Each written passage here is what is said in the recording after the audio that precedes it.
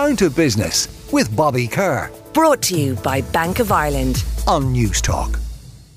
Now, this might make your mouth water, from the giant international franchises to niche artisan restaurants. Irish pizza delivery market is growing, just like a well-proved dough. So joining me to discuss the pizza delivery and the pizza business indeed in Ireland, I'm delighted to be joined in studio by Shane Crilly. He's the founder of Basewood Pizza. Joining us on the line is Scott Bush. He's the CEO of Domino's for Ireland and UK.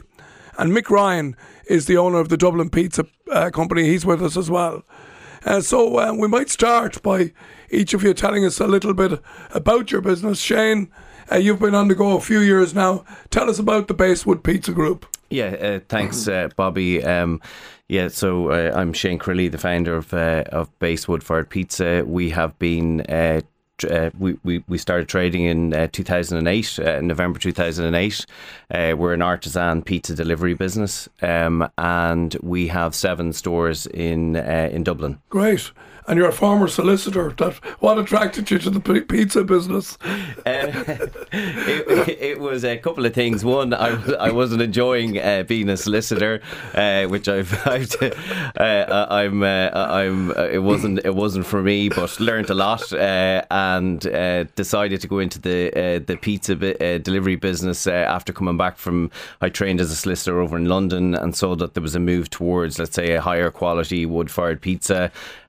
And I saw how well Domino's actually were doing in Ireland, and I felt that there was room for, let's say, an independent artisan chain to provide a different, a different type of product and experience. Right. So that's what kind of spurred me on, and my, let's say, dislike of being a solicitor. So. Great. Well, listen, sorry for flummoxing you there about the legal question. You weren't expecting that when you came in to talk about pizzas. Let's welcome Scott Bush. He's the CEO of Domino's for Ireland and the UK. Scott, you're very welcome to the programme. Nice to talk to you again. Bobby, good morning. Lovely to talk to you again also. Unlike Shane, I had a slightly different introduction to the business. I started as a pizza delivery driver in Australia 20 years ago. So I think I've been in pizza even many more years than 20 years. But obviously Domino's... And as Shane said there, but Scott, that's really important that you say that to start in the business as somebody who was a delivery driver, and to find a career within it that brings you to being the CEO of Domino's in Ireland and the UK, that's a very powerful message for the business that opportunity lies there. Yeah, you're right, Bobby. And I think what's even more exciting, definitely from my perspective, is that I did start in Australia, and I was in New Zealand for 5 years as well, running the Domino's business there, and then came to the UK 4 years ago, and then the last 18 months specifically been focused on running the Irish business. So, for myself and my family, it's led to all sorts of opportunities to live in different parts of the world, and of course, more recently living, and working very, very closely with the Irish is probably the top of the tree. So it's been a wonderful journey. But Domino's opened in its first store in Rathmines 31 years ago. So all the way back in 1991. And we've got across the island of Ireland, we've got 88 odd stores, and we offer both delivery and collection. So it's an exciting business, and it's a really exciting category. And you're employing a couple of thousand people, I'm sure, with that level of stores. Yeah, we are, and like most people, I think, in Ireland and other parts of the world, we're also looking for more. So as we come into the busy months, we're recruiting flat out. Well, let's talk to Mick Ryan now. He's the owner of the Dublin Pizza Company. Mick, you're very welcome to the programme. Hi, Bobby. Thanks very much. Tell us a little bit about your own business and how you got involved in it, Mick. Well, I've been working in the restaurant business since I was 16, but more on the bar side of things, a cocktail bartender for a long time. Right. And I started doing food pop-ups and always had a great love of food. I went to Italy, and I was just taken by the fact that they have all these little roadside trattorias on the side of the road. And it kind of struck me that in Ireland, if you looked at Ireland as a province of Italy, instead of kind of packaging everything up and sealing it and shipping it over, if we saw Ireland as a locality of Italy, what would they do with the pizza? So I took the style of a Neapolitan pizza and then married it with the great dairy we have in Ireland, the great meat produce, and I felt that would be a new dynamic and a new Okay. addition to the food landscape. And you've built it to 3 locations now. Where are they? 3 locations, yeah. So we're on Angel Street, just around the corner, and that was our original spot, just 20 square meters. Now we are in Sandy Cove, just opposite Caveston's there by the 40 foot. We've got a little outdoor al fresco dining area there, and then we just opened up just off Grafton Street with a partnership with Tapped through the Porterhouse Brewery. Oh, So we great. literally just opened up there a couple of weeks ago. So that's a big new man. development for us. Tell us then about is in terms of takeout, delivery, or is it different on every site for you? So we do delivery and takeout and sit down on 2 sites. Right. And then you've got the Hatch on Angel Street, which is you could barely swing a cat in it. So that's grab and go and delivery. Yeah. Okay, that's interesting. Shane, back to you in terms of the Irish consumer. We do have a love of pizza. Am I right in saying that the Irish, they tend to like meat on their pizza, or what are the trends out there? Yeah, well, like our most popular pizza is the Diablo. It's been there with us from day one, and it has goubet and chorizo, pepperoni, fresh mozzarella. So yeah, it's a spicy kind of pizza, and I think Irish consumers definitely like that style. But we've noticed, let's say, over the last couple of years, that customers also like just go for something very simple, and a margarita with andouille on it and rocket. It's definitely there's we've seen a change over maybe since the pandemic. That definitely people's tastes have changed a little bit. Would I be right in saying that if you put too much filling onto a pizza, you can compromise the quality of what's under it? As in, if the filling is too heavy on the light dough, it can result in not the result one would want. Exactly, yeah. Like you have to, like, it's a pizza is like anything, is a balance of flavors, and you don't want to overload it with with, let's say, too much tomato sauce, too much mozzarella. You have to try and balance that out so that each flavor or topping speaks for itself. So yeah, that's something that we work very hard with the guys in the stores on, and they're excellent at doing it. So it's it's particularly with wood-fired cooking. You have to we cook the pizzas cooked from the bottom up as opposed to top down with the compared to the conventional style ovens. So there's a fair bit of management in that. And is it a kiln dried hardwood that you're using? It is, yes. Yeah. And when you talk in terms of the energy crisis and that's out there now, has there been a pro rata increase on the cost of timber as there would be on other fuels? Yes, there has. Maybe not as significant as gas, but we've had all of our input costs have have gone up, and wood is no different. Scott, can I bring you back in and ask you about how the franchise model actually works within Domino's? Maybe you could run our listeners through how that actually works.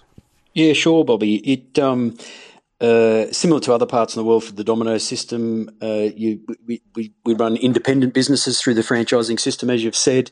We've got 6 or 7 franchisees in the Republic and a couple in the Northern Ireland as well, and they just run their own business accordingly and in line with our rules and guidelines, of course. And we've got a great relationship with them. And would the idea be, Scott, that it would be ideal that somebody would one company would operate, say, 6 or 7 operations within Cork and Waterford, or in a close geography? Is that how it generally pans out? That's generally how it works, Bobby. Yeah, that seems to drive the best results. And Mick, in terms of your business, is not franchised. No, right. It's just myself. So this is a great team. Yeah, and again, do you, when you want to grow the business now, you're at 3 sites. So, what do you see? Do you see franchising as a potential route forward? Down the road, yes. At the moment, I kind of engage in partnerships with, say, so a large venue may want to specialize in what they do best, such as booze or entertainment, and then we supply the food. So those contracts kind of, they marginalize the investment but offer a great return as well, potentially. So we've been using that model as alongside the delivery model as well. And when you talk about the delivery model, we've seen the Just Eats, the Deliveroo. Tell me a little bit about that world, and I suppose working in partnership with those businesses, or indeed maybe you don't choose to do that, or do you? We've tried to retain a level of independence. Initially, pre-lockdown, we just managed it ourselves. We still use only our own drivers, for the reason being that if a customer has any kind of issue or the training, as I'm sure everyone will know, that Neapolitan pizza is a very delicate product. So if you don't have guys who have been specifically trained in delivering that product, sometimes things can be upside down, inside out. Yeah. But if you have recourse at every level of the supply chain, then you can offer the best customer satisfaction. So we've always sought to deliver the pizzas and manage it ourselves. Shane, will you talk me through the delivery model as well? I'm curious to know how that works both operationally and indeed from a business perspective. Sure. We're obviously a delivery business. We're about 60% delivery, and then the rest is made up of collections and walk-ins. We like Mick there, we use all of our own drivers. We have an app which is supplied by Flipdish, an Irish company, and we also use the aggregators.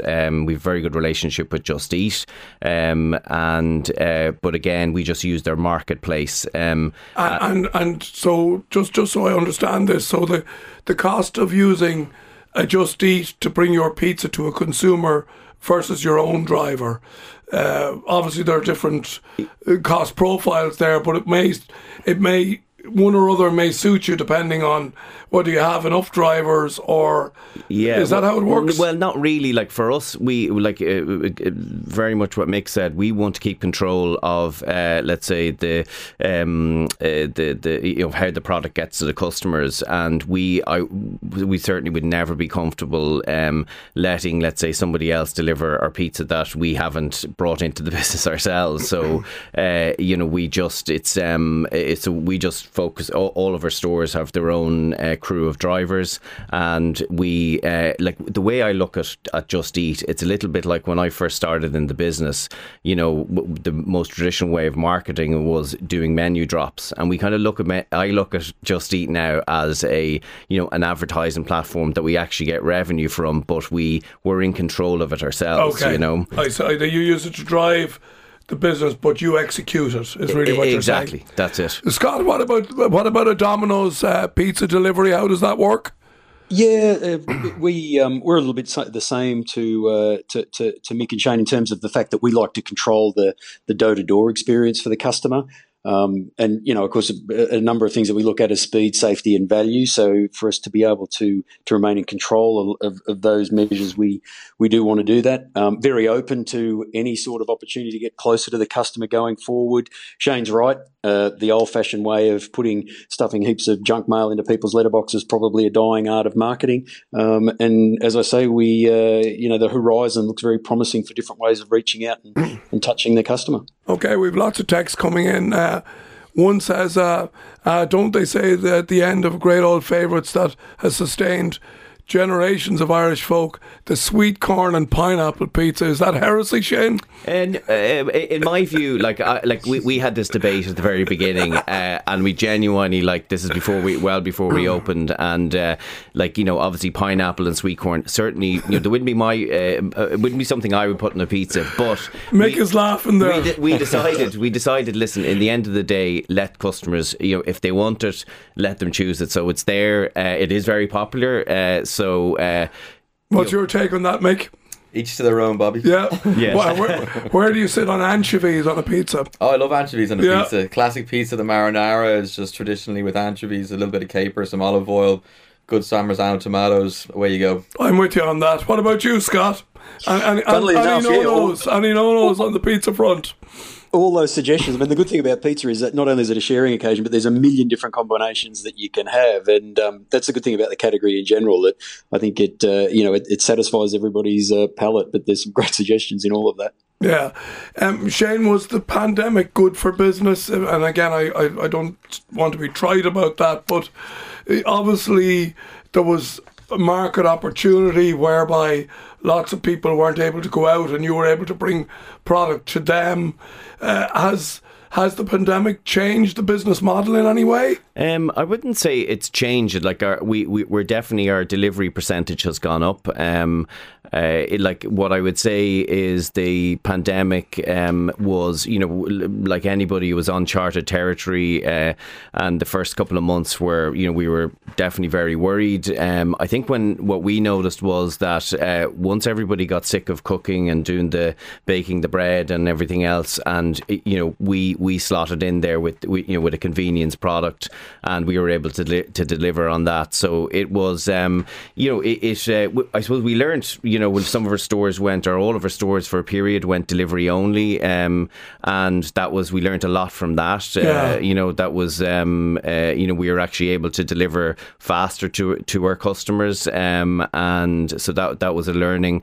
But it was challenging, but we got through it, Scott, what about the role of technology in the business? I presume the app, the whole ordering experience, that technology must be very, very important to the proper execution of the product.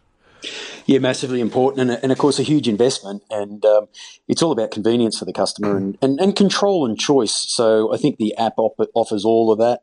Again, another way to drive the value message, bundle deals depending on what you're looking at. But definitely tech, not only in life but in engaging with the customer is super important. Okay, and last word to you, Mick. I have a text here that says, "Re-pizza, potato pizza is the business. Japanese and Koreans know this. Why not in Ireland?" That comes in from Eddie.